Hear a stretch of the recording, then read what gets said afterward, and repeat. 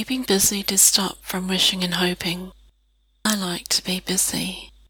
It helps to keep moving, going from one project to another, doing anything and everything.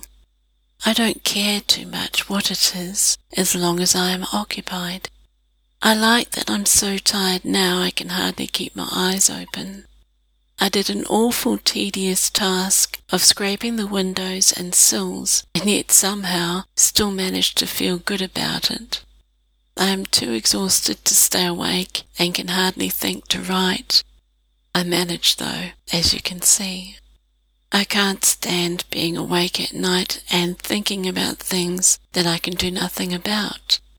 It could drive a person batty.